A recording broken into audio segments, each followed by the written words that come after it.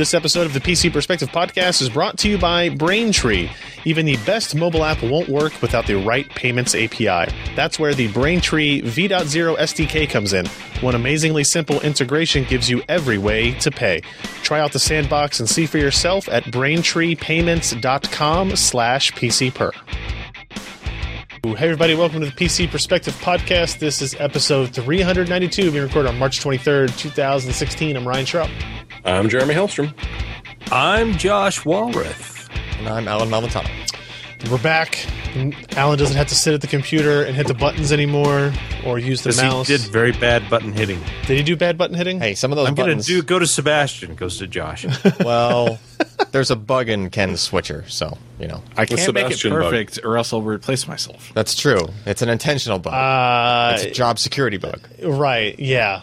That's what it is. Or you could just remember to not hit that button anymore, which is what I had to did click the when mouse I hit it. for Sebastian.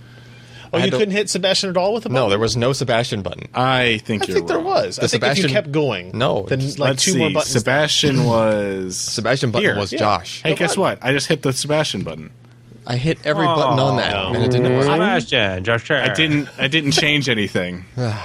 He changed He nothing. couldn't find the power cord either, Ken. It's fine. I know. It's those damn hidden buttons. It's fine. He couldn't find the power cord that is literally still right here. Right there. Right there. It's even got an orange light. Like, the adapter is plugged into an orange light. Yeah, it's like directing my attention. I mean, is the a buttons filter. are numbered 1, 2, 3, 3, 4, 5, 6. 1, 2, 3, 3, 4, 5, 6. Yeah. I don't know. So if you're in Elite, Who's number world, 3? It works. Josh. So he's just more important. Yeah. He I'm gets- number 3 twice. Yeah. You get double the pushes, I'm like It's going to 9. hurt after a while. if you know what I mean. Welcome to the show, everybody. We record the show on Wednesday nights, 10 p.m. Eastern, 7 p.m. Pacific, at pcper.com/live. You can come join in the fun about our stuttery mess at the beginning of the show that we fixed because of software changes, whatever. We are recording in both locations here still, right? Oh, yeah. Okay. If you need a gentle reminder about our live streams, we encourage you to go to pcper.com/subscribe, sign up for this mailing list. You get this wonderful webpage right here that basically shows you, our webpage, and then it asks for your name and your email address, and you give us those two things, and then we email you when we do live streams like this one. Or maybe we'll email you when we do a 12-hour live stream, which we did a couple of weeks ago. Was it really only a couple weeks ago? It's all a blur. It feels like it's been longer than that. We got to play Risk again soon, though. We have to play I have and to win. complete a game of Risk. I have to win. Have to start early. Just Yeah. wait until you get Risk VR. Ooh, I'd be super into that'd be that. pretty good. You can reach down to the game board and Like, grab the pieces. you really just want Risk could flip AR, the table. right? Yeah, then you can flip the Yeah. table. You really just want Risk AR, though, right? You don't need to be. That's true. You want it like That'd be cover cool. this whole table. That'd be cool if it was Well, it'd like be a exciting really... for us to watch a blank Risk map with absolutely nothing to going on, but stream you it out, guys it would be waving at great. it. Well, no, Risk AR would be Gripping. cool if the map was like that map from the Yeah. game we were playing, because that was a cool looking Risk map, right? Take that, put that on the table, and then the AR would be all the pieces and the Yeah, colors. but he's talking about if we wanted to stream it out, they couldn't see anything. They just You see need a a bunch special of people. Just a bunch AR of trackers. Yeah, AR An AR tracker camera. Yeah. We can do use it. do that. Perspective That's cool. coming Yeah. to you live in VR. You just need the goggles and 2 sources for video. Yes. Reach out and touch our faces.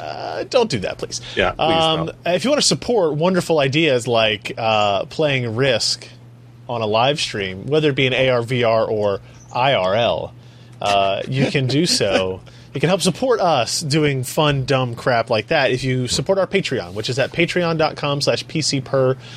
It is a way for our viewers, our readers, our listeners to directly contribute to us, help influence what we do, get us to that next goal. The next goal is when we start to get into the real stuff here, guys. So we add our weekly mailbag show to the list. I forgot that I got to mark that one out there. We did cross that one. You got a bit of a preview of that last week. I assume I didn't really listen to the whole podcast. Yeah, at the end of it, apparently you guys talked for like 9 hours. We did. After the podcast. And a lot of that's what we're trying to do, is just like some more like, hey, you got questions? Ask us. We may not know the answers necessarily, but we'll try to. We can just have interesting conversations. They don't have to be all technical questions. Maybe they're fun questions as well. But we there's a lot of cool stuff we want to do like that. And so we want to be able to do that directly through you guys. And so if you support us, we appreciate it. Again, patreon.com/PCPer to donate, have a recurring monthly contribution, if you will, to our team. Now, let's get into the stuff that you are helping support, the content. First up, Hey, NAND. one real quick thing. Oh, yeah. If I was throwing this out earlier today, and if you're in Colorado, because I know nobody from Wyoming listens to this, but if you're in Colorado, maybe have up next month. It'll be springtime. Go up to Fort Collins, Ooh. grab a beverage at like Odell Brewery. Don't you and always tell hang me to go out. play golf at Fort Collins? They've got some golf courses there. No, Some you're just better saying ones at Wyoming in Steamboat. general. Maybe that's where you were telling me to go before. That would be awesome. Like, that's something we haven't really done here either that we should do. But again, it's the same kind of question I have there is how many people are going to come in to that? Show up. You know, I've met enough people in my travels, like when I went to Oklahoma City, and 2 people, you know, saw me and were like, hey, I listen to the podcast, watch the show, do whatever. It might be a decent idea with all of these gadgets we're getting in to do something. Yeah, we VR could do that stuff? with the VR stuff. Yeah. We might be able to do something like that. Because that's definitely But something. like, where I would people- love for that to be a thing that occurs. You know, Josh has some people out in Wyoming. And the phone Jeremy call. gets the phone calls in. I know it's not you, Jeremy. Ain't me. Nobody calls Jeremy. No. Jeremy does that up in Vancouver.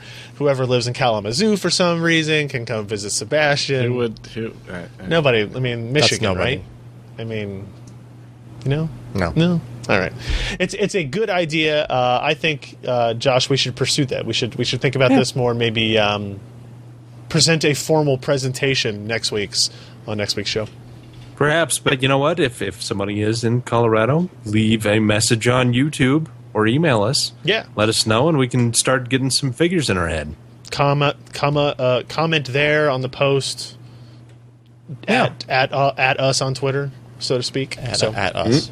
You can at us on Twitter. All right, so let's get into the content here. We're going to talk with Alan about VNAND Showdowns, which sounds very exciting. It's a showdown. Yeah. Is it like a dance-off? Is it a pants-off dance-off? No. Oh, Although I okay. did disassemble these, so So it's like a SSD off, Pants off, dance dance off. I gotcha. Yes. So what are we looking at here? So this is, you labeled this 850 Evo V1 and V2 compared. What are the differences that we're actually looking at here? Okay, so other SSD makers in the past have made different, like, updated a product line with, say, different flash or something. Like, and most of the time they do it, like, silently, and then they're doing it to try to be, like, less expensive for production of the drive. So they're actually, like, cutting more corners later on. Like, this has happened a few times. Okay. And it usually blows up in their face because, you know, they're trying to put less expensive stuff in there. It doesn't perform as well. People get their hands on the newer one, go, hey, rabble. Like, this doesn't go as fast as the older one. Like, that's Sure. a bad thing, right? Yeah, we've seen that in the past. So I believe Samsung was trying to head off at the pass any possibility of that happening with the version 2 of the Evo, because they're not going to make a new model. They're not just gonna- gonna They're just going to do it. It's just gonna silently be put like- new flash in it, and Yes. you're gonna buy one day, and it'll be that version. It'll just be the newer version. Gotcha. Right? And the idea is they're trying to transition from 32-layer, which is technically V2, VNAND, because there was 24-layer first that nobody could get in a consumer product. Right. So they went from 32-layer to 48-layer, which is technically V3. So Okay, there's a V3 sure. flash and a V2 drive. Anyway, so we wanted to, just kind of do a reality check, make sure that this flash, for some reason, isn't causing things to be slower. Because you would have half as many 48-layer dies Right. in an Evo as you would 32-layer dies. Even though it's not double the layers. They also You're made it a little bit Okay. like bigger footprint. So the on dies. capacity is Yeah, so the doubled. capacity is Okay. higher, right?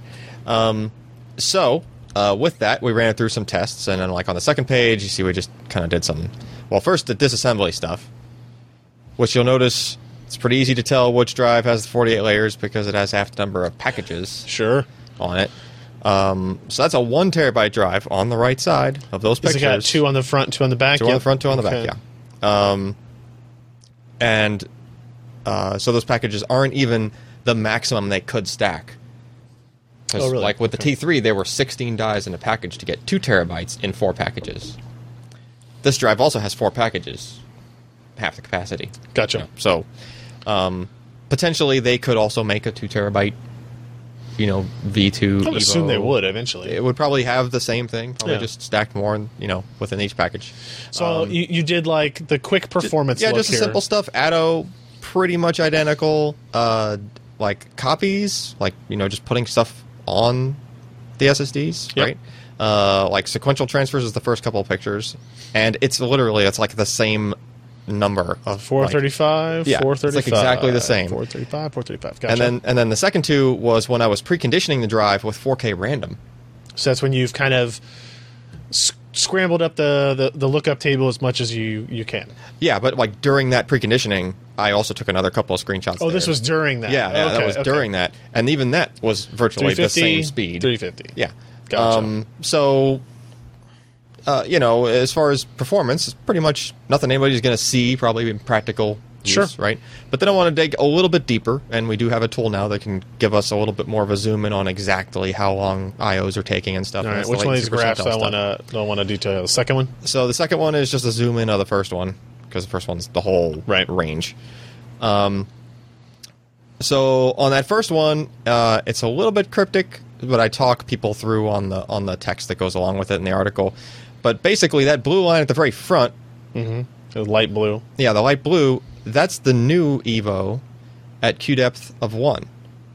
It's actually a little bit faster. And it's less latency, right, per IO. Not only that, but if you compare it to the two lines that are like kind of mashed over each other there, the Yep. orange and the light white gray. Yep. Yeah, that's actually the previous generation Evo and the Pro. I put Pro results in here. Mm-hmm. So a TLC drive is outperforming the MLC, the prior At MLC a single Pro drive. at Q depth 1. At Yep. Q depth 1. Okay. And then the yellow line is even further ahead of the green and blue there. Right. And that's Q depth 2. Okay. So the yellow being the new Evo, and then the other two being the Oh, Pro. I see. These aren't all QD1. They're QD2, 4. Yeah, and that's 8 that's as well. kind of I a see, I see. sweep I of gotcha. Q depths there. I gotcha. Okay. And then if you go back to the main article page, there was too much overlap in the rights. There it is. There was too much overlap in the rights, so I had to spread them out for like a Q depth for each chart. Right. But the gist of it was the same. You basically had the new Evo and the Pro matched almost identically in performance. Right. And then the older Evo a little bit slower. Right. So it's Okay. like that performance gap you used to have between Evo and Pro kind of goes away, and then I wonder what's going to happen if they later on, the 48 layer would presumably go into the Pro as well. Right. And maybe that would make it even a little bit faster than that. Okay. But again, these are relatively small changes. It's the chances of that being something that you would necessarily feel. I mean, we're talking like if you had a system boot and it loaded a whole bunch of stuff all at the same time, the new one might go like a quarter second or a half a second faster, like in total. You're not talking about a huge change. But the main point to take home here is that nobody can say that drive is slower. Right. Like that they're getting anything less than they used to. And that's what we would expect people to complain about, and so that they can't, that's actually good to know. Right. And we just wanted to make absolutely sure. So we're good there. Cool. Yep. So we don't really, there's no model number difference, there's no indication of which one you're getting. Nope. Is there any when you look at the drive itself, can you tell, or do you have to take it apart? No, to it's tell? identical on the outside. Like, Yeah, okay. the Does that make actually, sense? I'm trying to think of where's that last picture I had. Which one? If you zoom in on the introduction picture, Okay. there's like a digit that's different. Yeah. Yeah, I'm not going to be able to get that detail on here. So It is. Oh, you can't see that. yeah. Not on this. Oh. Yeah. So there is some small. There is a very small difference in enough. in like the part number, or not even the Yeah. part number. It's like part of the serial number. It's it's It's not important if it's taking this long. no, it's not. It's taking too long. Sorry. So check that out. We've got the full story up on PCPro.com if you want to see the benchmarks and get into more detail about what the latency percentile stuff we were talking about before is. Yep. Let's move on to the magical world of virtual reality. This is the future of everything. By this time next year, you will be watching our podcast in virtual reality. Who says we're not already? Maybe there's this actually a is virtual private reality. stream only for like the super Patreons. Yeah, Super Patreon. That they can watch it in VR. The secret is it's actually just a flat screen and a VR headset. But yeah. pretty soon you'll be able to you could look around anywhere and see the darkness of the other sides of the office that aren't being used. The during- box. You want to see the Stacked clutter? up. the empty boxes and the clutter. It's so boring back there. Actually, they're full boxes of stuff that we need I to think be they'll be reviewed. surprised by how small the office actually is, or at least how small it feels with all the crap in it. Yeah, well, that's for sure. Every once in a while, Well, it's go crazy. 3 or 4 days every 6 months, it gets cleaned out. Yeah. Before we did the 12-hour live stream, it was pretty much cleared out. And then... But you know how more shit showed dystopian up. would it be when Sebastian shows up in his own little private little set, but then they turn their head 15 degrees and he's right there. That's right. The whole time. You never knew it. You never knew it. He's actually against that wall right there. So Ken and I were at GDC last week. That's why we weren't on the podcast. We saw a bunch of VR stuff. Hopefully you went to the website and saw our video where we kind of discussed some of the VR experiences we had. Since we posted that video, I think we did a couple of other ones, right? We went to go see Eagle Flight. Yeah. That was really cool. That was it's an Ubisoft game where you are an eagle. And the idea is very simple. You fly where you're looking, but you're going through a stylized dystopian Paris where all the people are gone for some reason. It's like a bunch of overgrowth and just Overgrowth is this taking over the okay. city and stuff, right? And it was really cool. At first I was very timid, flying kind of slowly. But there's literally 2 buttons, one for speed up, one for slow down, and then there's one for your call. call. It's like an attack. It's when you get And- into and missions what and do you you fight call? other eagles. Oh, you fight. You Oh, fight. so There's other dog things. fighting. There's dog fighting with eagles. Eagle dogfighting. And it is a VR. sonic wave that comes out of you that it's funny. It kind of just poofed the eagle into a bunch of feathers when you did it. It's a pretty great It animation. was actually, it made me feel a little bad about it. I'm not What's gonna that X-Men character that does that? yeah. Banshee. yeah. Interestingly All right. enough, my most expensive comic book, as I have the first appearance of Banshee. I don't know why that's important right now. It's but relevant. we played that. It was really cool once I started to speed up and fly through the trees. The branches and stuff are kind Yeah. of built and separated in a way that you can fly through them underneath, go through streets and up over. The only thing I was disappointed is I couldn't get to the Eiffel Tower. It was outside the bounds of the It's demo. pretty limited It was demo area. it was when you were flying towards it. What is it, Battlefield when you're leaving the combat area, where it's it starts a countdown timer. So if you don't fly your eagle ass back the other way, I guess you just die. I don't know. It was funny after watching Ryan play it first. Then he was he was timid, and then he started getting into it and swooping and stuff. The first thing I did when I got in after watching it was just point all the way up, then dive down right in between the trees in the city, Yeah. right into the buildings. I don't think we had done the Vive demos yet either. Nope. Right, so we actually got to go to Valve's booth and we did the Lucasfilm Sands of Tatooine demo experiment or Something whatever, like that. where you're standing in Tatooine, the Millennium Falcon comes and lands next to you, something happens, you have to repair a piece of it, R2-D2's there, he gives you a lightsaber, and you use one of the Vive controllers As a lightsaber. as a lightsaber. You hold it with 2 hands, and you're blocking laser beams, and you're trying to bounce them back into the stormtroopers and stuff like that. It was pretty cool. It was a little slowly paced, A little short. but it was just here's an experiment that Lucasfilm, LucasArts, I don't know which one, ILM was working on, and then they also had, what else did they have there? I played Lab. the Lab, which is their mini game collection type thing that's going to come out when the Vive Pre comes out. Or just the Vive, and it had an archery game where you're using the 2 controllers to aim and stuff like that, and it had some really cool stuff in it too. So I'm super excited about it. So we've talked about a lot that so far, and we'll have starting next week, March 28th is when the first Oculus Rifts show up. yeah. Which is this coming Monday. And supposedly I'm supposed to have mine on Monday since I was one of the Kickstarter backers. So we'll have it here in the office on Monday. All right. Boy, productivity is going to tank on Monday. Probably. Yeah. No If we joke. don't, we'll need a bucket. Yeah. Get things Maybe ready a for tart. people who Get some aren't ginger interested. ale and crackers. Ginger ale crackers, yeah. Dramamine. Yeah. In preparation for that, we started doing some VR build guides. We have 3 of them planned: a $900, a $1,500, and a $2,500. So far, we have launched the $900 and the $1,500, $2,500 coming out on Friday. So the idea is pretty simple, right? So we wanted to build some systems, do some guides, and actually get in the hardware and build these systems based on these price points, because we wanted to, when we get the hardware in, to hook it all up to it and actually see what the experience is like.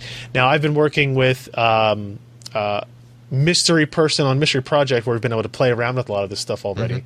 And the truth is, the $900 VR build that we're showing you here works really, really well. Like, perfectly with all the VR games we've tried so far. I mean, it's still a pretty beefy. Like, what GPU have you got So in there? the $900 build is a Core i5 6500 Skylake processor and a GTX 970 superclock from EVGA. Okay. Then an H170 motherboard, 8 gigs of RAM, 250 gig Evo SSD, that type of stuff. Corsair Spec 01 chassis, $939 as I spec'd it out when I actually wrote that piece. And that kind of meets the minimum specs or the recommended specs from Oculus and HTC for their head units. And it was very obvious after meeting with all the developers at GDC and the hardware guys at GDC that all of those companies really targeted this specific configuration of system, right? A 970 and a quad-core processor for their stuff. So a lot of games in VR aren't going to have image quality settings when they first come out. Okay. And a lot of that is because everybody's so touchy about people having a bad first experience with VR. Yeah, they don't want people to just crank everything up. Right, and that can happen, right? If you're playing Eve Valkyrie or something like that, and you turn stuff up too high on this hardware, you can drop your frame rate dramatically, have a lot of judder and stutter, and it's... Then it does make you nauseous. It was like instantaneous. Like as soon as it happens, you go, oh, no, thank you, done. Yeah. And you can turn stuff back to what is default out of the box recommended for that hardware. So we did that $900 build, the $900 build. The $900 price point is interesting because we picked not just a randomly picking a $900 price, but if you remember way back, Palmer Luckey said you'd be able to get into a Rift system for about $1,500, and that's when people first thought, "Oh my God, the Rift is going to be $1,500." But instead, what he meant was the Rift plus a PC that runs the Rift will be about $1,500. So because the Rift is $600. We said, okay, that gives us a $900 budget. Yeah. Let's build a computer on that. And it works. And it works. I mean, and essentially, this is the machine that we saw all of the Oculus demos on at the Oculus Dev Days at GDC. They were only running 970 machines, i5 970 machines. They're only running 970s because they wanted to prove to the media that, like, you don't have to have a $2,000 PC to do this. Right. Because that's a lot of the assumptions. And I saw a lot of tweets and people talking about the fact that, PSVR is such a better deal because you need a $2,000 computer to run any of this, and it's just not the case. We ran the Steam VR performance test on this configuration that we built. We got a score of 7.1, which is rated at high, and if you look here on the spectrum, you can see that it's in the green for ready. Can we show this real fast? Yeah. It's in the green for ready, almost halfway across, so it's definitely in the area of being a high-quality VR experience, right? And obviously with the Oculus, you get all these check marks that say yes. So, less useful, but still there. And the build process was pretty good. It's a decent case. The hardware is fine in terms of, like, putting it all together. No issues. Yeah. And we've got you got your SSD, you got your hard drive in there, all in that price configuration. Everybody's going to have, different opinions. If you wanted to go AMD, you can look at that's the 390 price range, I guess. Yeah. For that, which is also the minimum spec from both of those guys. So there's that option. And then if you have a little bit more money, we went up to the $1,500 build, which now we're just kind of randomly picking numbers, right? And $1,500 seemed like a good round option for you there. And in this one, we made changes in some pretty interesting spots, right? So we increased the GPU performance, we increased the CPU performance, and we increased memory, and we increased SSD. We actually do a lot of stuff here. So we get We go to a 6700K, which is quad-core hyper-threaded processor. We went to 16 gigs of memory. 16 gigs of DDR4 3000, by the way, is only $79 in this system, which is pretty impressive. Can we show this table here, Ken? The GTX 980 is it's an expensive part, but it's a big jump in performance. I'd say like 25% over the 970. We doubled the SSD capacity to 500 gigs and bump up the power supply a little bit to make room for that graphics card, and then go to a different case of fractal design define S window. Total price $1,589. And this system is obviously going to be higher performance in all areas. If the 970 ran it, obviously the 980 and company is going to run it. But it's going to give you a little bit more headroom, right? So I believe this is, so it gets a score on the Steam VR performance test of 8.8, listed at very high. You can see where its little marker comes in, almost at the far edge of the spectrum there, so almost as high as it kind of rates there. The system, I really like this case. It's really the first time I've used this case. It came recommended by Sebastian. The building in it was really nice. It makes the cable clutter pretty much non-existent, and kind of handling all of the storage stuff on the back, hard drive and SSD mounting on the back side is pretty nice. No optical drive base though, so keep that in mind, Josh, when you go looking at the cases. That's rough.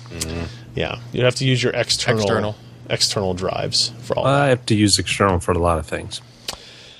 I don't know what that means. He likes plugging things into things. So I'm just going to go. And so we'll have the $2,500 build coming out on Friday as you listen to this. So that'll be up soon. And like I said, there's a whole bunch of different options here. Like all these types of stories always have comments about, well, here's my build out. And that's totally cool. Like share your build ideas with people. And some people are saying, hey, save $50 on a motherboard, go with a non-hyper-threaded processor, do something else on your SSD, and maybe you can get 4 to 980 Ti in this budget. And you could do that too.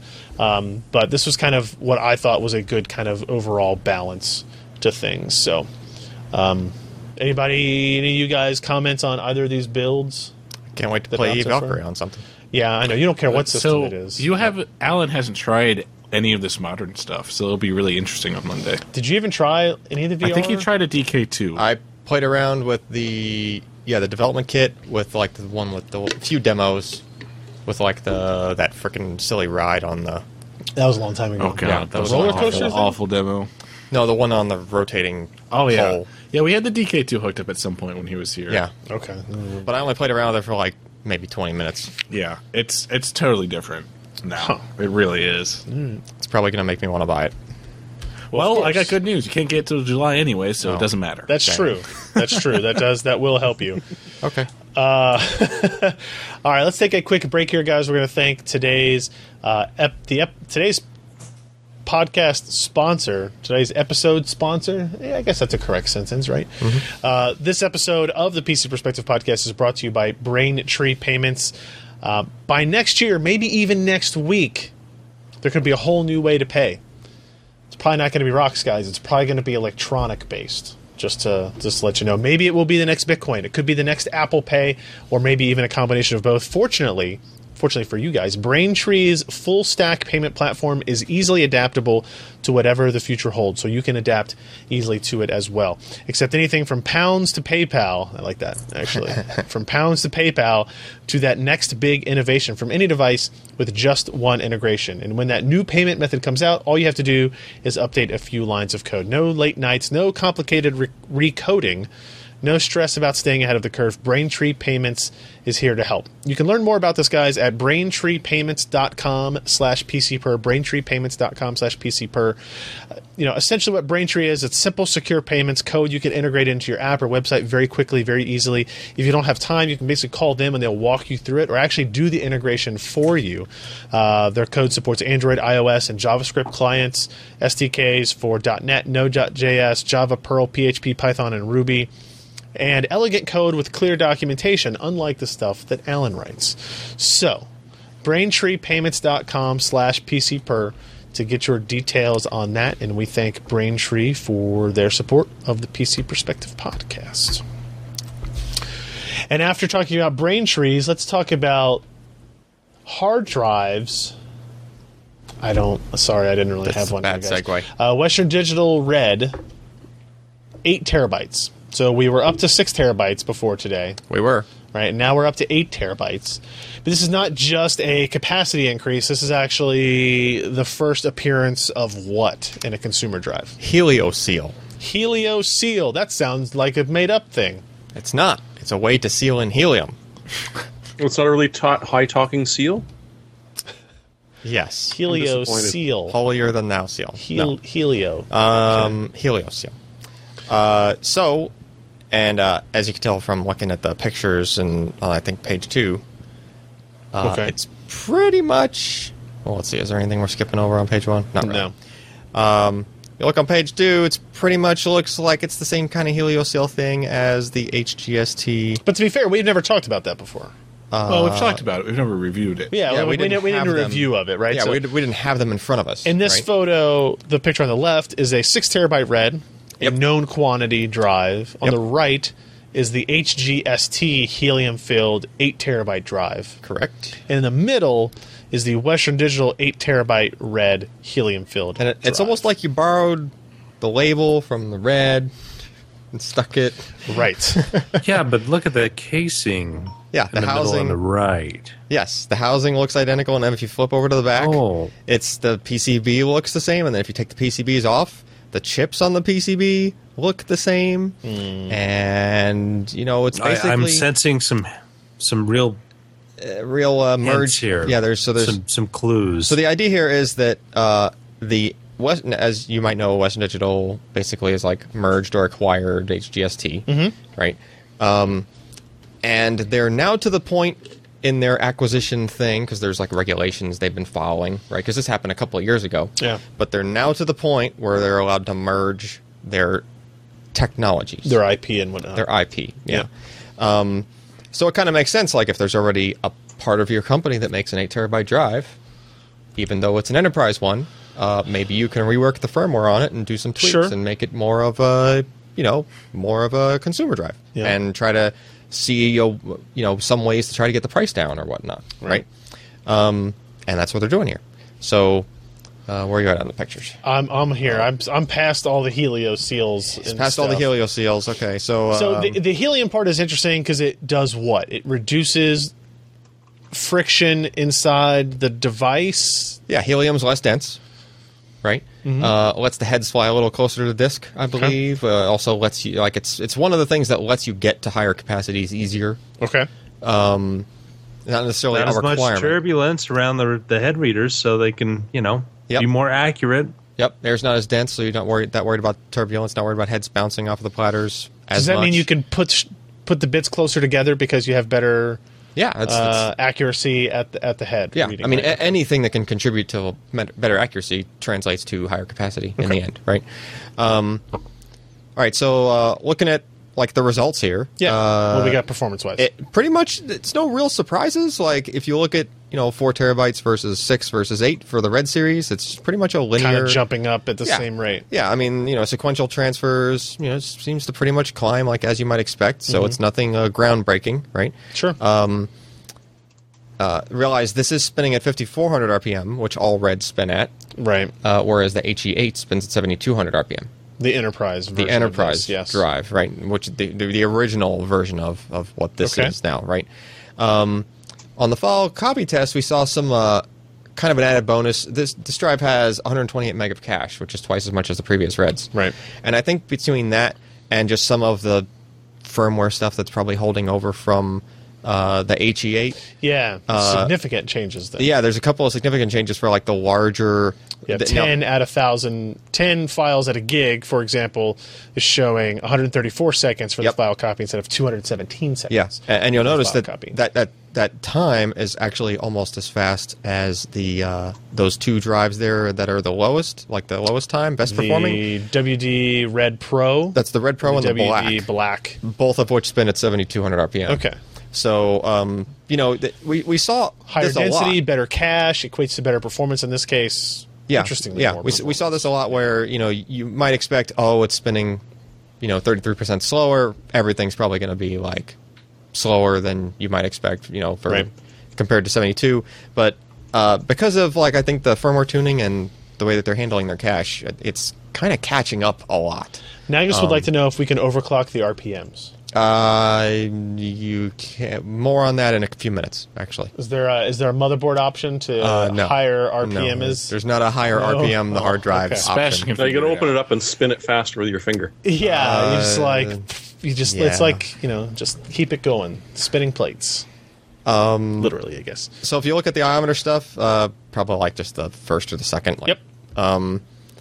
You'll notice that bright white line there, kind of right in the middle of the pack. That's the new drive. It's the top of all of the 400 RPM spinning drives in those iometer results, and in some cases it gets pretty close to the dark red line, which is the 4 terabyte black. So a little bit lower platter density, right? And it's Quite a bit. but it's still spinning faster. yeah. And yet it's still getting caught up to by a 5400 RPM drive. So pretty cool there. Yeah. Next is latency percentile. So just go to the next page.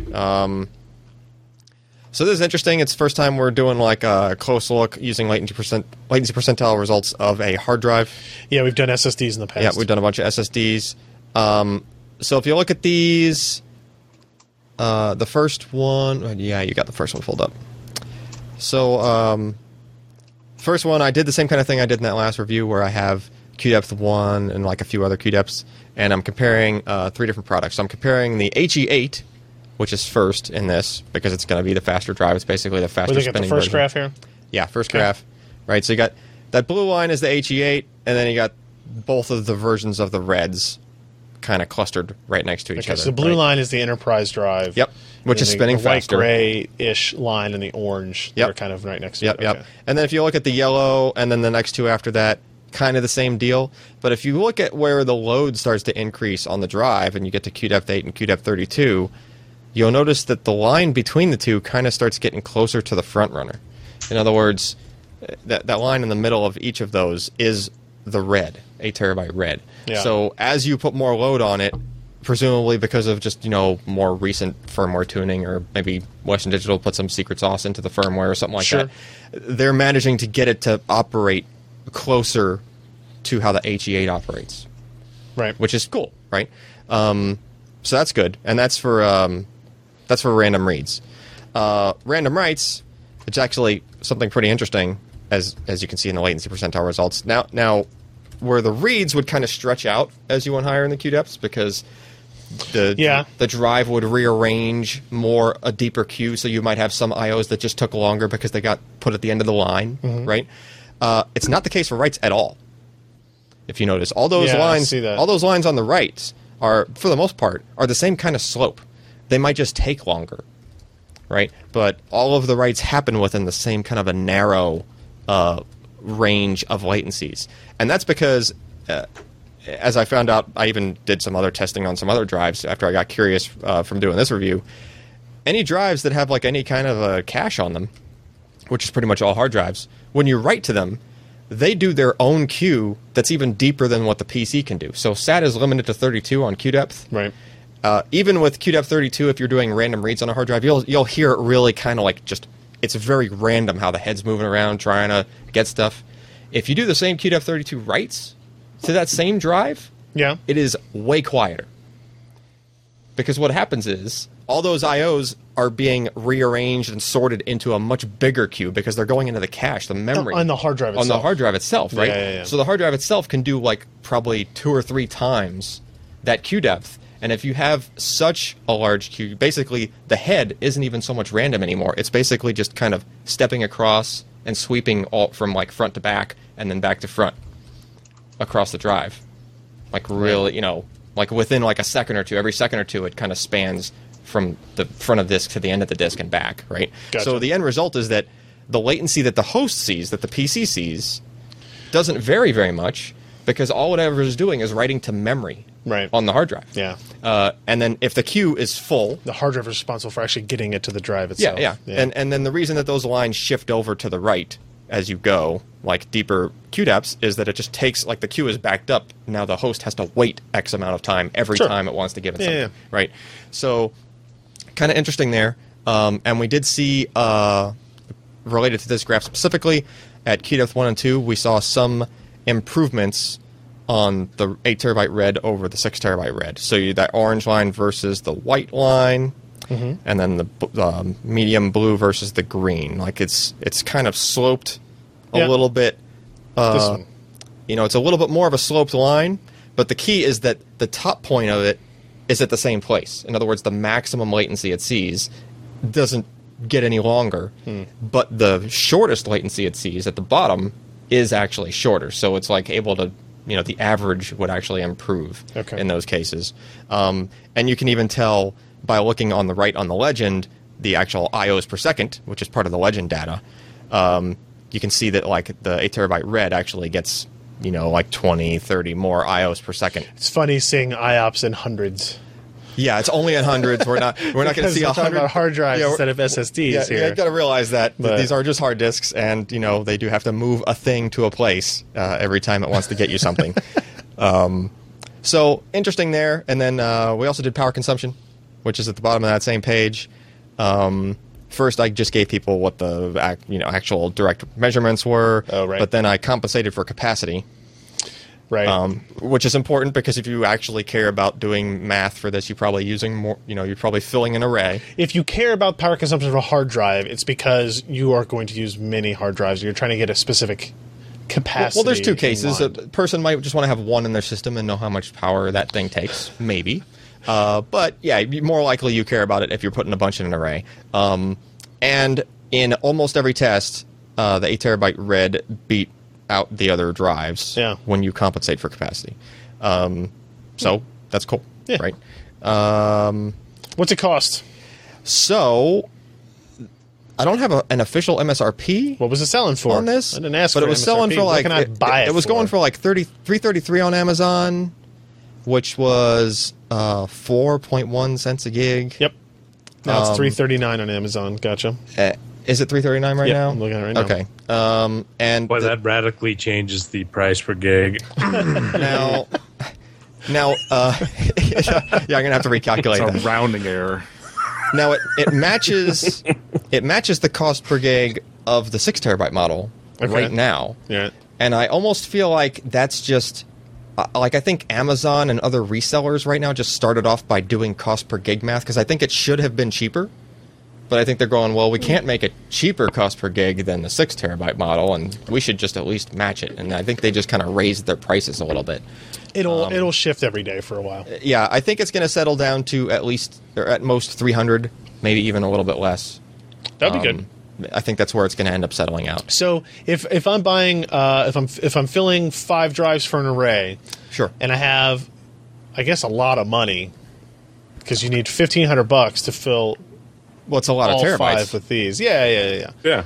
But does it just make sense to get as many 8 terabytes as you can now, as opposed to buying 6s or 4s or 2s? You mean fewer 8 terabytes that you would need More. to give you the same capacity in the array? Yes. Is that what you mean? Yes. Yeah, because like It just gives you more leeway in the future yeah, to get No, to it does give you more headroom. right. Well, I mean, Literally. well, that true. Yeah.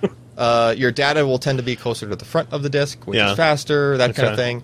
Not only that, but if you're going to add disks to the array later, do you want to worry about? It's like that RAM issue. You get a PC that has 8 gig of RAM, all the slots are filled. Right. You want 16 gig of RAM. What do you got to do? You basically throwing away RAM. You have to replace it, right? Right. Same applies to the hard drives. If you want to add later, you'd like to just be able to buy like another 8 terabyte, Right. and toss it in. Versus like, oh, now I got 6s. So I even have if you to- can't afford to do what this is, which is filling up 8 drives with 8 terabyte hard drives, an 8-bay Drobo. Yes. Can we show this photo here? 64 terabyte Drobo. Yeah. Maybe you get 3 of those to start out with. Yeah. And then you would have you add as even with you redundancy, need capacity, with yeah. one drive redundancy. One drive, you're doing RAID 5. Yep, and you got 16 terabytes of storage. Yeah. You add another one, you're doing RAID 5 still, you get what? 24. 24. Oh, still only using one drive as parity? Yeah. Well, I mean, you could change it, but Okay. with the Drobo, you can actually change it on the fly That's either right, way. that's true, that's right? true. Like you can turn double parity on, and then like if you run out of space and you're like, well, I feel like maybe I'll risk it, you can turn double parity off, and you'll get another drive worth of space back. Yeah. That's not so with like regular So that's RAID. cool. Yeah. That's Yeah, it's good stuff. I just like the idea that it's a sealed thing, right? These are hard drives that are sealed. You don't have to worry about the possibility of whatever can get in I through that don't know vent if hole. I ever did care. If you were making a worry mineral about it. oil PC, you could actually put this in there. Ken wanted to know if the helium But it would comes out float to the SATA top. port. Does the helium come out the SATA port? I don't know. I can try to blow and see Just if try I can. to suck No, in Suck on on it. it really hard And and say something. Yeah.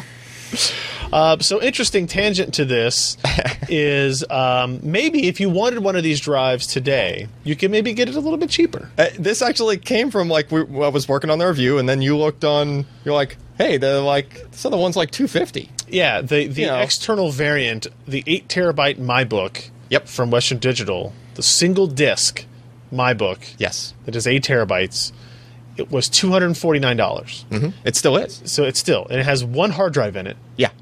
And Western Digital has not released an 8 terabyte consumer drive at all yet until Correct. this. So our assumption was, why would they sell 8 terabyte Western Digital Reds bare bones for $333 or $340 on Amazon? Yeah. But they'd be $250. No, but in you an see, external that's wrong drive. there because they'd actually buy the drives from Seagate. Yeah. And they'd put them in their Western Digital enclosures. And Turns out See, that's not correct profit. either. We knew that probably wouldn't be the case. They're shingle drives. It's fine. So not only was there that, and you had this kind of price difference, but there was also the fact that you found it on Best Buy for in-store pickup. Ken found it at Best Buy. It was for Yeah. sale today for $250. for yeah. sale yesterday. For sale yesterday. And so I'm about to hit publish on the review, and there's already a thing with the that potentially had Well, we the drive think it in did. it. We think it did. Some Western Digital 8 terabyte drive, right? So Sebastian actually went to Best Buy and picked up one of these units for us. Yep. And he started ripping it apart, as you do. Uh-huh. And this is what he found inside. This oddly white-labeled WD 8 terabyte desktop drive for MyBook. Specifically branded for that device. But see, then I look- printed that out on my laser, on my Yeah, inkjet yeah. printer for Western Digital. I've been doing that. But then look at the model number of that drive. I don't want to.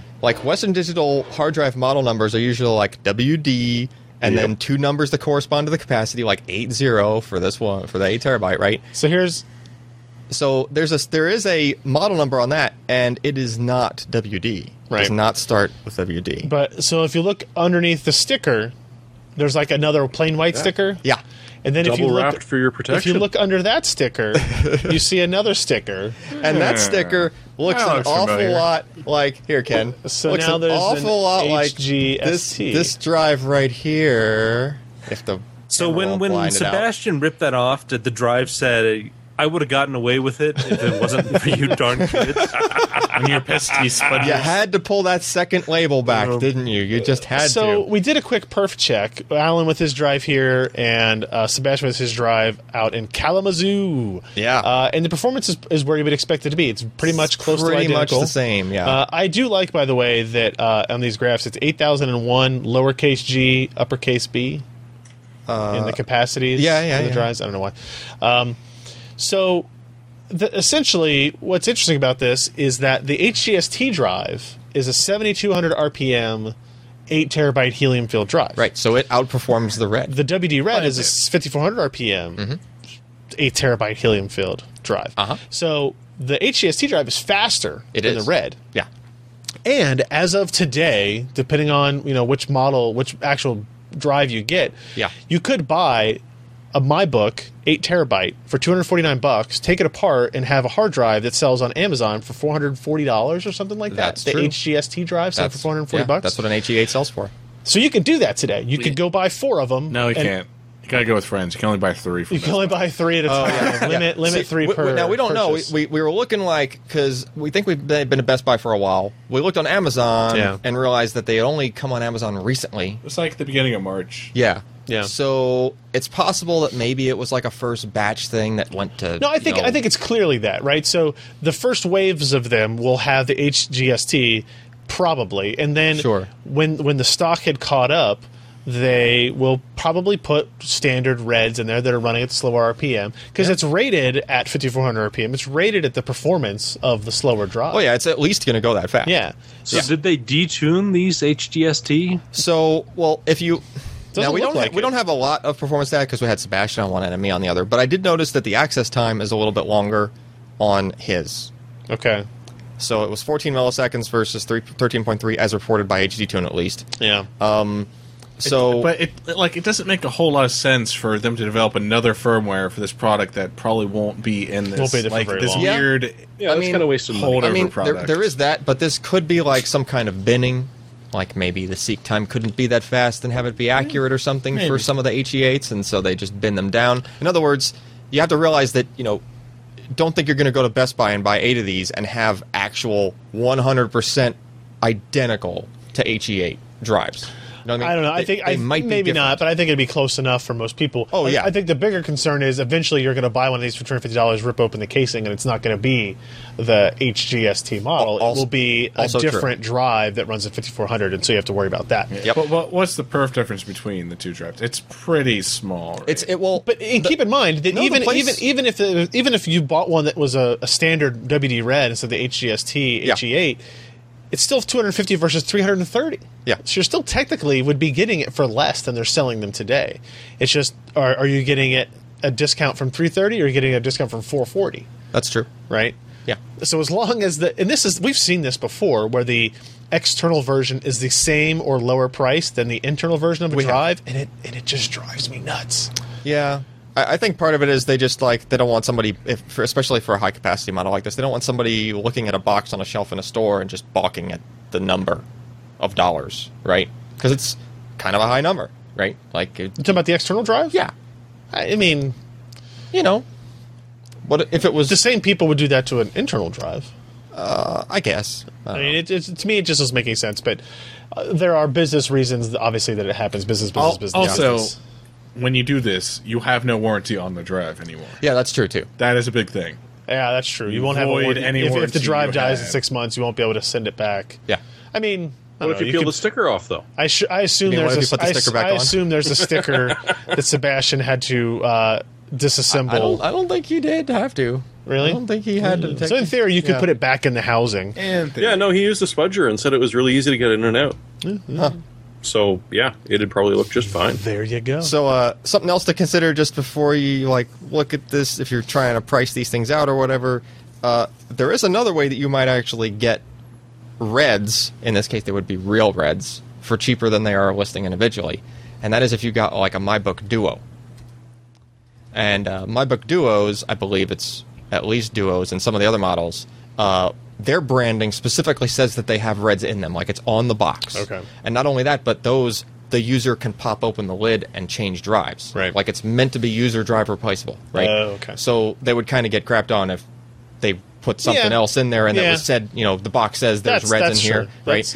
That's true. And we saw those. I think, Ken, did you find those for 600? Right? yeah, you can buy the 16 terabyte MyBook Duo for $600 Yeah. right now. I believe. So if you get that, you're saving $70 or 80 or whatever. Yeah. For if you're looking for saving two, about right? $100 at that point because I wonder- they're going for like 340. I wonder if they have the 350, right? HGSTs Yeah. in them. So you're saving close to $100, and you're getting a RAID capable dual drive external enclosure. Right. Right. That even if you just wanted the drives, you You could have just the enclosure for you another could- purpose if you could wanted. probably Yeah. resell the enclosure even and just put something else in it, right? Right. And you're still getting the drives cheaper that way. So I think Western Digital is trying to work out what's the deal with why people are pricing our individual drive this high, but I think it's really just a matter of they're brand new, they're just at the market, and Yeah, people are just we'll gouging see. a little bit. Yeah, they have know. more control over pricing than they might lead you to believe. So that was our interesting day with hard drives. Real quick, Sebastian posted a review of the Cryo Rig, not Cry Ridge. Cryorage. I'm going to go with Cryo Rig C7 Ultra Compact CPU Cooler. So this is one of these guys, 47 millimeters tall, footprint close in size to that of an Intel stock cooler. There it is with the micrometer showing you the total size with the fan. So what is it? 90 100-watt TDP. Yeah, that's pretty impressive for the small stature, if you will, of the chassis. I actually think I like the design, the way the heat pipes kind of go through the fins, and they're kind of like perforated out of it. I don't know. Installation seemed easy, at least for Sebastian, maybe not for me. Performance, yeah. So it's just got studs that go straight through, and it's got nuts on the other end that you just screw down. That's as simple as it gets. Good for small form factor PCs if you've got mini ITX builds that you're looking for a cooler. What did this one cost? What did let's see? There's noise, fairly low noise levels. $29, $29.99. That's pretty good. It's the same price as the Cooler Master Hyper 212 Evo that I use. It is way, way, way taller than this. Would not work in the same system, obviously. But Sebastian notes weaknesses, none at this price. So there you go. And I kind of like the white fan and styling on it as well. So that's the CryoRidge C7 Ultra Compact CPU cooler. I guess that's where we'll end it. Okay, we got a couple of news items here before we get to our picks of the week. We haven't. Alan and I have really much talked the whole time, so I'm going to make Jeremy tell me about the Logitech. No, not Jeremy. No. I'm sort of back. You're here. I hear you, Sort of. Jeremy. I didn't know we'd lost you. He's fuzzy, but he's here. Did we lose Josh too? Yeah. Skype did a thing. Skype did a thing with a thing. Skyped. Oh, hold on. Volume check. Uh-oh. All right, Josh, Oh, you how are there? we? I'm here. What happened? There we go. I don't know. You sound fantastic to me. It's because the thank video's you. not running. Oh, well, that's true. I got a nice John Deere ad where Josh is supposed to be. All right. When I think Josh, I think John Deere. In reality. Well, yes. Green, yellow behind the ears, Rugged. chomps on a lot of grass. Yeah, it's not how fast you mow. It's how well you mow fast. It's how wide your deck is. That's yeah. It's the width. It's the girth Get of your more deck. done in less time. It is. It's the girth of your deck about how you mow. Like a soup can. Jeremy, why don't you tell me about? Can you tell me anything about these new Logitech Orion G610 keyboards at all? Oh, yeah. They're brought to you in the helps of the company, which is now known as Cherry Americas, LLC, because they changed their name for some reason today. Nice. But as you might guess from the names, it comes in an MX Brown and an MX Red type switch. And they sort of opted for a little bit less expensive. These guys go for about $120, which is pretty decent for a mechanical keyboard right now. Yeah. And it's because it's got a white LED back. These aren't RGB keys. Mm-hmm. So you can still individually adjust the brightness on every single one of the keys. Oh, really? Okay. You're not going to get the white show that you might want. Then again, I'm of the opinion of I can't imagine why I would really want that. But if you do, you do. Enjoy it. Yep. Apart from that, they're the full 10 key models. They seem to have jumped on this new bandwagon where nobody ships wrist rests with their keyboards anymore. Like the last couple that I've seen review, there was no wrist rest. And usually, like in my case, I'm glad it comes with one and I immediately throw it out because I don't want one. There's a lot of people that do and that aren't going to go out there and buy their own little funky little gel one. So if that's a really big thing to you, this might be a little bit of a bad thing. But apart from that, it's just a nice way of getting Cherry switches when you like Logitech keyboards. It's actually the same physical design as the G810 keyboard, which was the one I looked at a little while ago that had their Omron Roamer G key switches on them, and they just basically said we've had a lot of requests for this, our keyboard designs with Cherry switches, which it's been a while since they've done that. What was remember which one that was, Ken? It's like the 710 or something, a long time ago. It was a while ago. They still sell one. They still have it, but so they released the G610 in both brown and red. Those are apparently the two most requested Cherry key styles. So if you liked I liked the form factor of the 810 quite a bit, but now if you have a preference for a Cherry switch over what Logitech has built with the Omron switches, you can get that now as well. So that's that. That's all we have to say. This was an interesting little news story. I'm curious what your opinion is on this, Josh. So we talked about our VR builds that we were discussing a little bit ago, and kind of like their minimum requirements of being a GTX 970 or an R9 290/390. apparently Valve is targeting lower price systems and GPUs for VR. At a talk at GDC, a person from Valve, whose name I'm looking for here, Alex Vlachos, sorry, has other plans that might enable graphics cards as far back as 2012 to work in Valve's VR ecosystem. Did you read any of this and see like what the kind of like interesting ideas they had for how to shoehorn these guys in was? No. No? Well, No. let me ask you about them. So, Okay, why don't we? So one of them was they said, hey, as long as the GPU can hit 45 hertz, we want people to be able to run in VR. We've recommended the spec as 970, same as Oculus, but we want lesser GPUs to work. If you hit 45, you can't just frame double and make VR better. You'd have to actually do frame interpolation between one to the other, wouldn't you, in some degree? Trying to think, and I mean, if the goal is to get 90 frames per second because you need smooth motion, if you yeah, just but did who's going to 45 do doubles, the interpolation between A and B? So you got frame A, frame B. I don't know. And you want to smooth it out, and so you've got the sum of the two frames in the middle to give you kind of a smoother experience. But it's going to depend on the application, because so you're in a game and you're looking around, and if you're at 40 frames per second, it's going to be notchy. You're going to get sick. But if you're sitting there watching some VR program and you're laying back and you're just kind of looking back and forth at the screen, so it's got, let's say, like with the Samsung Theater, where it has like the movie curtains on the side and it looks like you're looking at a cinema screen.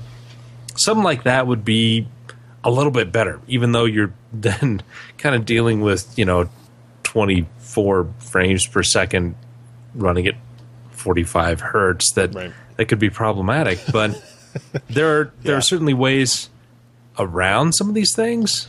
So what about he mentions adaptive quality, which is something we first saw mentioned when Steam VR that Steam VR performance test came out. The idea of adaptive quality would allow a game to lower the image quality dynamically based on hardware performance, but might also include something called fixed foveated rendering. So dynamic quality is an interesting idea, or adaptive quality is an interesting idea.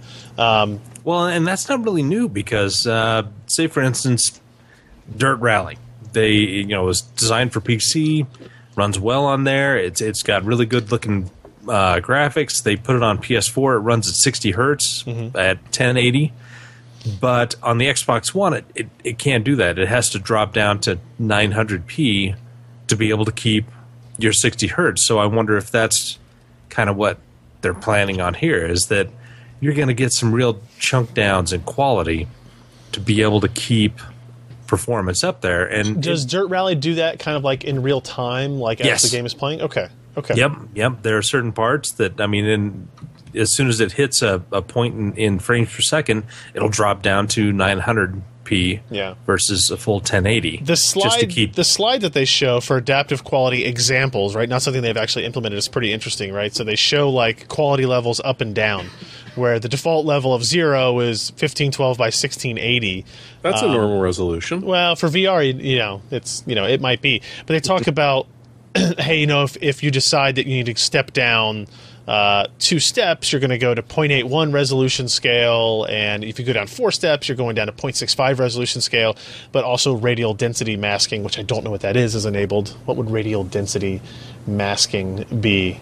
Kind of just rendering in the middle of the screen and fading out more. Maybe that's just a different name for it, I guess. But you could also go the other way, right? So I guess I don't know what complication there is in integrating kind of a dynamic render resolution in a game engine. I'm guessing that a lot of modern ones kind of have support for that in there. And then they do upsampling, downsampling, to the actual resolution of the screen.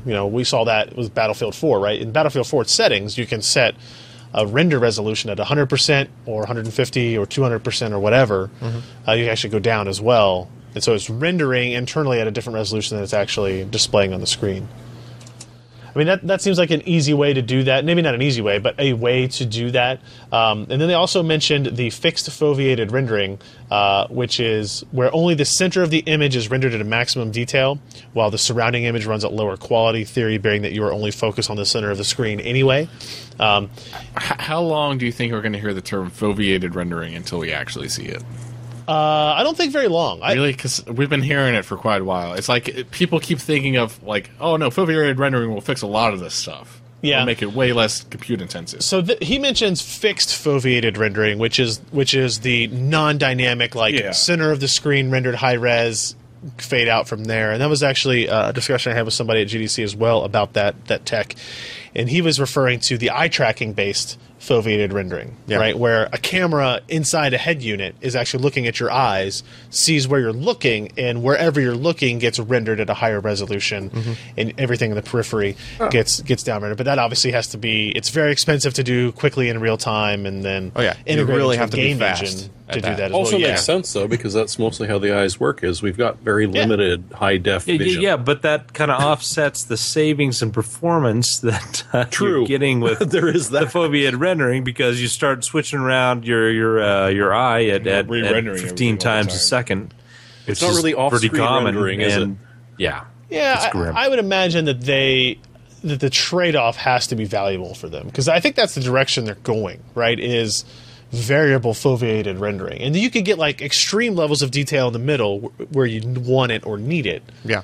Yeah, but every time, in that case, every time you move your eye, you would essentially have to re-render the screen. You have to re-render the Sure, entire scene but because you have to render a different area. Sure, in the content's already in the frame buffer, but like the textures and all the data and the geometry can exist in memory, but not be rendered at the same resolution, right? So it'd be like applying 100% to the center and 70% to everywhere around it. As long as you can do that quickly, like the transition, at least, I don't see why it would be a big hiccup rendering wise. Josh, do you disagree? It depends on the software, because how well that is running is going to depend on how it can change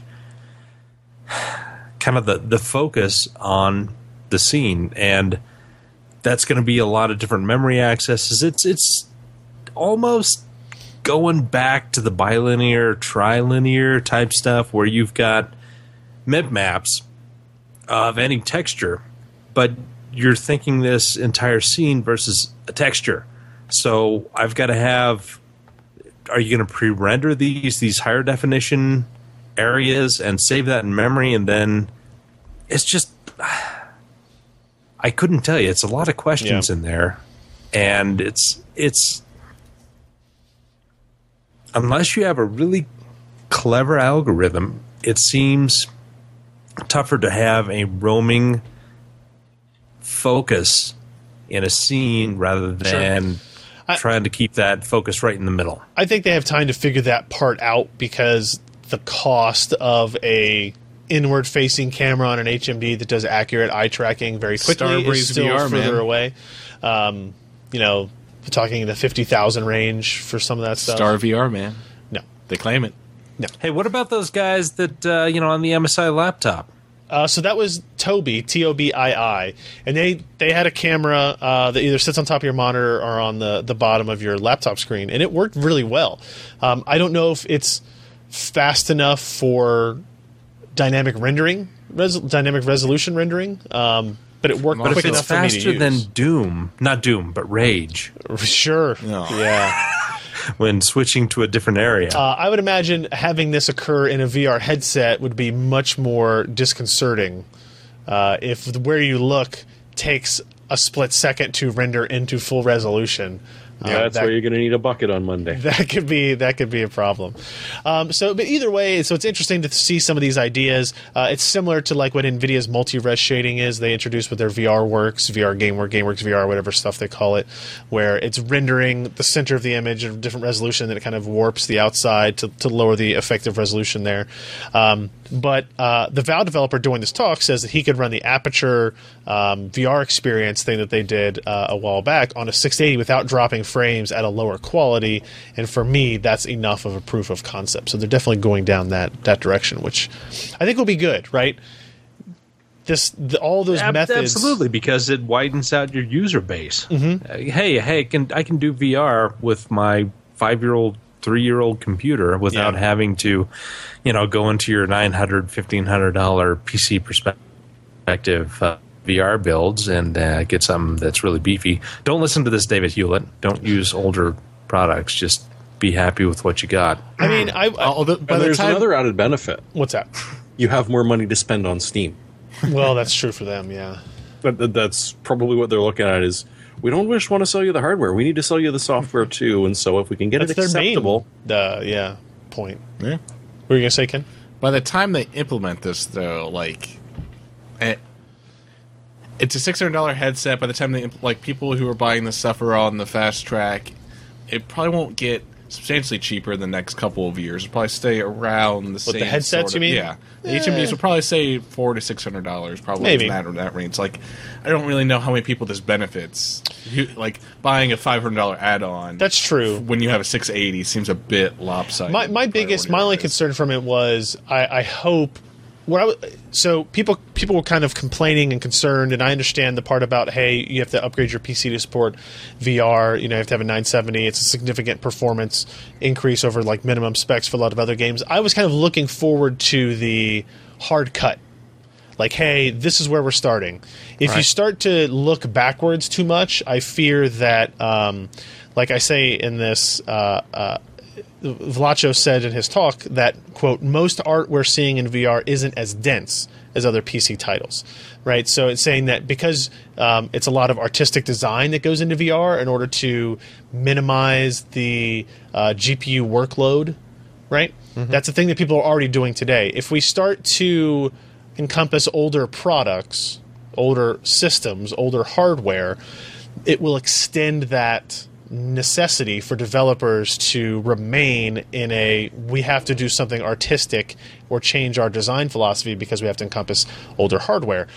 Where I was kind of looking forward to here's the cutoff, right? So everything that supports VR from today forward on a PC will be faster than it is today, and because of that, we would get away from the idea of we have to reduce destructibility in a VR environment because of performance concerns, right? Where people will be able to look forward to, higher end stuff. We can get games in VR that try to hit the same realism level that we see in PC games like Rise of the Tomb Raider, right? While still being hit 90 frames per second. So, I don't know. We'll see how that we'll see how that goes. And your thesaurus has failed you yet again. Yeah, I know. It may just be too late for this to really matter in the immediate, unless this is something that comes out in 5 months. I don't know what the benefit is necessarily for the community, right? Because in 5-6 months, when new GPUs from AMD and NVIDIA come out, the 970, 980s, 290s, 390s are now the old cards. They're the 680s. Yeah. Right? And so let's just leave it where it was. I don't know. Unless they're trying. Maybe this is a big push by Intel to help get VR on Ultrabooks or 2-in-1s. Speaking of Intel, gone is the TikTok. In is the tic-tac-toe, as people keep telling me in the comments here. Knick-knack, paddywhack. That's good too. Yeah, damn it, I was going to say that. You got it stolen. Or tic-tac, paddywhack. I took the dog's bone. So Intel in a K10 filing quotes says, we expect to lengthen the amount of time we utilize our 14 nanometer and our next generation 10 nanometer process technologies, further optimizing our products and process technologies while meeting the yearly market cadence for product introductions. Which essentially means this shit is hard. It's really hard, and as it turns out, we spent a lot of money building 14. We spent a lot of money developing 10, and we're going to use those a little bit longer instead of 2 years at a time. So essentially, Intel hit 2012 that everybody else did. Yeah. So you had 28 nanometer, then it was released, it was the hot new thing for graphics. And, AMD had their 32 nanometer PDSOI. Mm-hmm. And, we stayed with those technologies for a long long time. So what do you until think- They throw billions out to Yeah. make this stuff work. Billions. So what that do you nobody think? else has. So essentially, what this means is the cadences we have had of like, hey, TikTok. Sandy Bridge, then Ivy Bridge, then Yeah. Haswell, then Broadwell, then Sky Lake, then nothing. We'll go to Cabby Lake, right? So, like, the cadence of that started basically a decade ago is going to end. What repercussions do you think this will have on the processors that we all get to deal with in the next 5 years or so? Oh, Okay. AMD will obviously take like 99% of the market share. AMD will probably take it, yeah. Oh yeah. Yeah, it's obvious. Intel is done. They've screwed up. They're just over. Throw in the towel, guys. Sorry. I think it's going to seem. It was a good run. Yeah. So let me ask you this. Okay. If you were still running an i7 2600K, would you be happy with its performance? Probably, yes. Yeah. How big of a difference it's going to be? Where it's going to hurt is going to be the bean counters in Intel, because they've been able to squeeze the performance of these higher end chips into smaller and smaller die sizes, but we haven't really seen a massive increase in overall performance. Yes, from Sandy Bridge to the latest Sky Lake, Yep. Skywell, Sky Lake, Got like Skywall. is about 15% improvement per clock. On a good day. Yes. Yeah, and Go that's ahead. over 6 years, 5 Yeah. years. No, we did the 2600K to the 6700K in our review, and it was about 30%, wasn't it? Yes. Yeah. From Skylake or from Sandy Bridge to Skylake. Yeah. Yes. Okay. It was like Wasn't it like about, wasn't it like 5 to 8? yeah, 5 to 8% every every generation. Okay. And I would Yeah. agree with you, especially on the desktop side. But let me ask you this: if you had a mobile processor in your laptop from 2011 versus that's a a mobile huge deal. processor, There's a huge difference in here, from that, from the And power I- savings. And I would say that yearly cadence of TikTok became like in the first 5 years it was more important for desktop processors, and in the second 5 years it was more important to mobile processors. Yeah. And if you don't have that, that has to stall again, right? Well, but not really, because I mean, your biggest mobile consumer are businesses. I mean, yeah, you do still make a lot of the consumer notebook market, and Sure. the profit margin is significantly higher. But for sheer volume, it's business, and most businesses are on a 3-year upgrade scale. Like plus or minus a year, depending on where you're working. So, if you're only changing to a point where it's Yeah. actually worth an upgrade every 2.5, 3.5 years, you're not going to lose a single customer. You're not going to lose customers, but the consumer will lose on the benefits of technology progressing forward, right? So And you've seen how accepting our commenters the- are when we do a review of a gaming laptop. yeah, well, the amount of difference you would see in that 3-year cycle will, in theory, be less than we will see in the next 3 years. I'd argue that's already kind of slowed down. If you compare a Broadwell mobile 15-watt i5 to a Skylake, it's not. But performance-wise, It's but what not- about performance per watt? Like that's what don't- you're measuring mobile Yeah, on. but Like I don't how think- much better is a Skylake version of this Hey, laptop let's versus a throw Haswell? don't another think it's a Sabo whole into lot the better anymore. into the gears. Yeah. And what if this is not something that they planned on? I don't but think it just is. the physics of the process technology that they couldn't increase performance, but they could increase the efficiency. And so they're like, well, let's put our focus over here because be that's fair. where the physics. Yeah, no, is gonna take us. I don't think this is a business-only decision. There's probably a business segment of it, but I think a lot of the decision is on, like technologically, this is how much we would have to spend 50% more to get beyond 10 than we took to get 10 than we took to get to 14, right? Right. And so it makes no financial sense to push it, especially when your competition in the market is minimal, right? So what benefit does it have for them to spend 50% more on process technology development Yeah. unless they know they're going to see or they need to do it from a competitive standpoint? Oh, they're milking it dry because again, if we take a look back at the pre K6 K7 years and what Intel's roadmap was there, Yep. it was extremely conservative. extremely conservative. And that's kind of what we've seen because they have no real competition. I mean, I hate to say this, AMD, but you've been playing second fiddle and decreasing your market share for the past 6 years, Sure. 7 years, Yeah. and until we see Zen, we have no idea what a little different thinking can do to motivate Intel to do something interesting again, like what Pentium 4 to Core 2. But yeah, competition is wonderful, and we haven't had it. Do we not think that given another generation with the same architecture for once, that Intel will be able to find substantial improvements?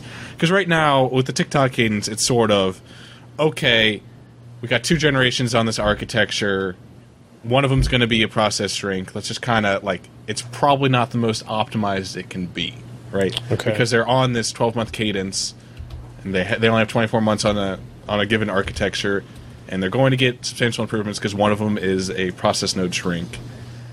Do we think, sort of how Maxwell was backported to 28 nanometers, and they found, in Maxwell V2, they found the efficiency and everything. Yeah. I mean, sure, that's possible. They just have to work harder at the you're- architecture side because they don't have the process side to depend on. Yeah, maybe. Okay, so let's throw this other thing out. So if Intel keeps with this kind of tick-tock, except they're expended out years, what are all these other engineers going to be doing instead of redesigning these products? It's like, we're going to Taking lay some of you sabbaticals? guys off because it doesn't make any sense for you guys to do nothing. Yeah. And here's AMD is like, hey, we could use some really good processor engineers. Yeah, I don't know about that. I don't know. I don't know about that. Sabbaticals sound nice. a cup of technology? Yeah. I don't know. I don't think it's going to be. I don't think it's going to be a dramatic hindrance to it. It's disappointing, but you can kind of see the writing on the wall. We in the saw the past 2 Kaby years, Lake we have rumors coming talked out. about this. Yeah. And multiple times, Moore's law is it's broken. 18 months, that's out the window a long time ago. What's Intel going to do? And we, I remember 8 months ago we were talking about this, and I think we all kind of came to the consensus things are lengthening out, and so now they're making it official. Yeah. Yeah. And as soon as we saw Kaby Lake rumors, that's really where it all came from, right? So. Okay. I was looking for a power consumption number that I don't think I'm going to be able to get. I was looking for let's see, early 2015. That's Broadwell. 2013 XPS 13? No. No? No. What's the one I have? Would be 2015? Yeah. Early 2015? Yeah. Yeah, this battery test, I don't know how much I trust it, but it's identical between both machines. I have both pieces of hardware. I can run that test myself. They're not equivalent specs. High-res display on the Damn it, Dell. on the Skylake one. Okay, so that's the end of TikTok. We'll digest. And Kesha's going to be so discuss more. disappointed. Yeah, she is going to be disappointed. You've been saving up for that joke? No. No? I just can't. All right, let's get into our hardware software picks of the week, guys. The hardware pick I have is actually the camera that we are using for this shot right now. This is the Not brand- this shot. Not this this one. shot. This one. Yep. Not this one. Not this one. No, But this not one. that one. This one. I wish I could see that shot, but I can't. Oh. Nah, don't worry about it. Oh, hey, thanks, Ken. So I our can see again. this camera that we're using to use for this stream, just because we were testing out with it, is the new Sony Alpha A6300. It is a mirrorless digital camera, 16 to 50 lens. It's $1,148 with this kit lens. It is a replaceable lens. What did we say? Was it E-mount? Yeah. E-mount lens.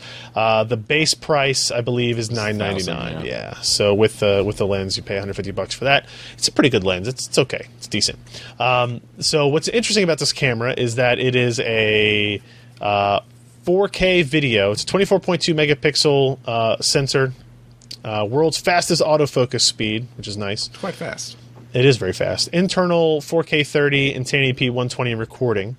And it's very similar in capability to the A7S II, right? Yeah. A7S II, which is about $3,000 $3,000 body. camera, right? And so I was very intrigued because we liked the A7S II a lot in terms of its video quality when we took it to CES. Its low light capability. But that price. This is a third of the price. What can we get for this? And it's really, really good. There's some caveats to it, like mounting it to a tripod is kind of cumbersome. Like it's not built to be a professional camera. Yeah. Right. And that they did that on purpose. It's supposed to be a consumer level camera. Like the memory card is in its dumb spot. It's in the battery bay. It doesn't. The $1,000 camera doesn't come with an external battery charger. You have to charge it through USB while the battery's in the camera. Yep. What else was kind of finicky about it? Like the record button for the video is like It's a weird on the place. grip, where Yeah. it's like almost impossible. You can't hit it with your but on thumb. the A7S II was in a stupid spot too. It was. I already set Yeah, it to yeah. one of the macro keys. Okay. There are 2 programmable. Oh, there's keys. programmable macros on it, and it's a good camera and it takes excellent video. The low light is awesome. When I first got this camera in, I was kind of walking around at night at the house and like taking a picture with the camera versus what I could see with my naked eye, and it's really, really good. Like to take a picture of Emmeline while she was sleeping, and it was brighter than I could see in real life. Now, you get a little bit of noise when you do that, but way better than any other low light camera that we've ever really had before. Ken's running around back there, so I'm going to stall for a little bit while he figures out what he's trying to do. He's doing What something. has he done? He's got something. I don't know what he's I don't know got. what he's doing. I need to plug this camera in. He needs to plug the camera in. Okay. That you can talk What's he about that. plugging it into? So the battery. Our battery is going to die, even though it's plugged into USB. No, it's not. Oh, yeah, so the battery life on these cameras is very low. Actually, wait. So that lasted the whole It's podcast? at 9%. Yeah, that's probably fine then. But so it's not been plugged in and it's been going for over an hour? Yeah. That's not has bad. it been recording though? Yeah, but it's been processing only been- 4K. No, Hasn't. It's going out the HDMI port. it's going out the HDMI port at 1080i, 1080p. 1080p, Oh, okay. 30. Yeah, and I'm imagining the recording and the compressing is probably a lot of the compute capability. Oh yeah. Uh-oh. Are you? Were you? Oh my god! Oh no, we all went dark. Were you recording in 4K clearly now to the card? I wasn't recording, Alan. Oh, okay. I just said that like 100 times. Sorry. So I don't know. Let's switch to there. Oh, what's Whoa. that? Oh, It zoomed out because it zoomed. turned out and turned back on. Now look at our lights. Oh, lights. Let's finish. You want to finish the show quickly? Hey, it's kind of like in VR. We have to finish the show quickly. 8%. All right, so that's mine. Alan, what do you got? No, wait. No. Jeremy, what do you got? Jeremy. Hurry, Jeremy, hurry. Oh, very quickly. Remember all of those wonderful NES games? Well, now do. you can have them all in an NES controller. That's awesome. It's a project I spotted on Hackaday, which just amuses the hell out of me because one of the fun things about projects is trying to figure out what to put it in. Well, Right. let's put it in an NES controller. It's a Raspberry Pi-based ROM player. It's got a freaking LiPo awesome. battery in it, and it's set to do with Adafruit Boost Charger. So literally, all you need is the HDMI out to a TV, and you're playing whatever the hell old school Nintendo Entertainment System game you want to play. It's NES with HDMI out. And look, they even Yeah. have the 3D printable extension. Yeah, if you don't happen to have one kicking around, or it doesn't work. Nice. He does suggest That's you check to see if that one you've had in the pretty closet for 15 years actually does still work. Yeah, before Yeah. you go through all the trouble building it. But still, that's it's pretty- just a neat little thing for a ROM. That's On to you, pretty Josh, impressive. before everything dies. 7%. to me. So we were discussing a few things at work, and it'd be nice if a NAS would communicate with like Google Drive and other things. Well, it happens. Synology, their DSM 5.2 and above supports this functionality. This is really nice. Anybody who has an older Synology box or brought a new one, update that firmware, and you have instant backups. If you have that ability, or for like my company, we have unlimited Google Drive space. Ooh. And so we have like Fancy. 10 terabytes of BAT data. Yes, BAT data no, that we no. need to get back and in a central place. And so we're going to put it on one of these NASs probably and connect that to G Drive and Backupify. And we've got 3 levels for and- cheap. And if you have a Synology NAS, you should always be updating that Yes. that software on it constantly because there's Every day random- is updating. Yeah. Well, yeah, there's just like Every day it's exploits come updating. out like crypto locker and stuff. You don't want your NAS like all crypto locked. That'd be bad. No, we don't. No, that would be bad. All right, Yeah. Alan. So it's nice functionality, sorry. free if you go for it. very cool. Yeah. So if you happen to have been like into like checking out PC demos back when there was a demo, remember demos? Yes, I remember demos. Yeah, some people might not. So I don't know. Anyway, so there was this Second Reality demo back in '93 or '92. It came out. Yeah, that was the precursor to Final Reality. Yeah. Yep. Yeah. So it was an amazing demo because it did some pretty crazy stuff. There's actually like ray tracing in there. There's like What? this was a point in time when you just couldn't have like they did voxel stuff. There's actually yeah. like water in there, and like this is 92, 93, right? There's still a bit of a walk So- to the uncanny valley. just the ability of like that's kind of a plasma-ish kind of thing. Sure, like, sure. I'm just all scrolling this through it. stuff Go is ahead. all crammed into this one demo, and that was just unheard of back then. That was like a Right. PS1 booting. Look at those particles. But it was just like that was impossible to do back then for that quickly and that many of those things moving Look at around. those You know what I sprites. mean? Look at that ray environmental tracing. mapping. Yeah. So Oh snap! anyway, so really cool stuff. But the cooler part is that I found the video. Somebody took a home video in those guys. I remember place. this one specifically. Well, that's in Final Reality. Yeah. Yeah. Yeah, that is definitely in Final Okay. Reality. So, so somebody was taking a video. It's actually the second link in the notes of those guys like as they were making it. So it's just like someone just toying around with an old the making of with an video, old I see. camcorder, right? And like the one guy's like working on the track for the demo, like right there in the room. And you can see him. 1993. Yeah, and you can see And him. they're Like, all so baked. Look at them. They're baked. what's Dude, funny I'm is so Hang up the phone. We 93, need the not internet. 63. if you watch that video and you like turn up the volume a little bit, you can hear all of the hard drives in that room spinning. Like you can actually hear them, and you can tell it's a very distinct sound. Oh, look, steal their code. So like, oh no, it's open source now. Oh, okay. Yeah, they open sourced it like 1998. in 2013. They open sourced it. I think. Yeah, so like, there's the guy like doing the Scream Tracker thing and like actually making the soundtrack girly kind of mags. thing. Just kidding. No, that was their artwork. Like someone was drawing, and like that's some of their artwork that appears in the demo is there. But just like it's just pretty cool that when that demo came out, of course nobody saw that video, Right. but it was like very influential at the time. It was like, holy crap, how are these guys Why doing didn't they this? just watch the video on YouTube when it came out? Man, half this video is credits. When did it come out on YouTube? I don't know when the. No, like when the demo came out, why didn't they just watch the video on YouTube? Yeah, in yeah, 1993, YouTube. Uh-huh. 94. Anyway, so Nice. really cool thing if you're retro nostalgic kind of thing. Actually, Here is the Final Reality benchmark being run on a GeForce 680. Oh, wait, no. Remedy. I did it wrong. That's not it. All right. Anyway, What the F? Anyway, so that's your pick. Is a demo that doesn't Why- matter how much power. no, we got not the left. demo. They We're down to 4%. You're done. the pick is the video, the home video of them. I said you're making the done. It demo. doesn't matter. Well, thank you everybody for hanging out. This has been the PC Perspective Podcast, run on a battery timer. Oh no. PCPro.com/podcast. Find all the back episodes, RSS.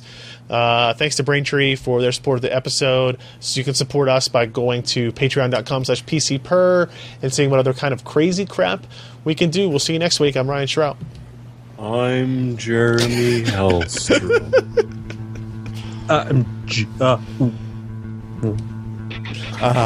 And I'm Josh Walbert. And I'm Alan Malentano. Bye, everybody.